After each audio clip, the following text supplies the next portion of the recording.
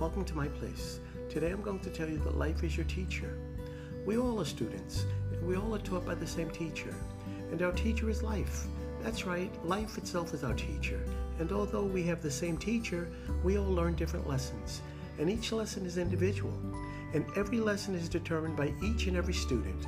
So whether you pass or fail, it's up to you. And as always, thank you for tuning in to my place.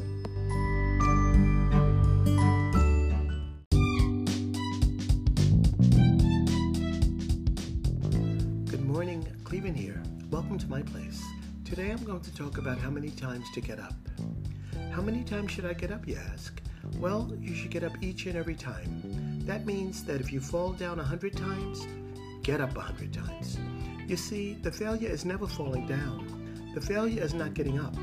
So each and every time you fall, get up and continue to get up no matter how many times you fall.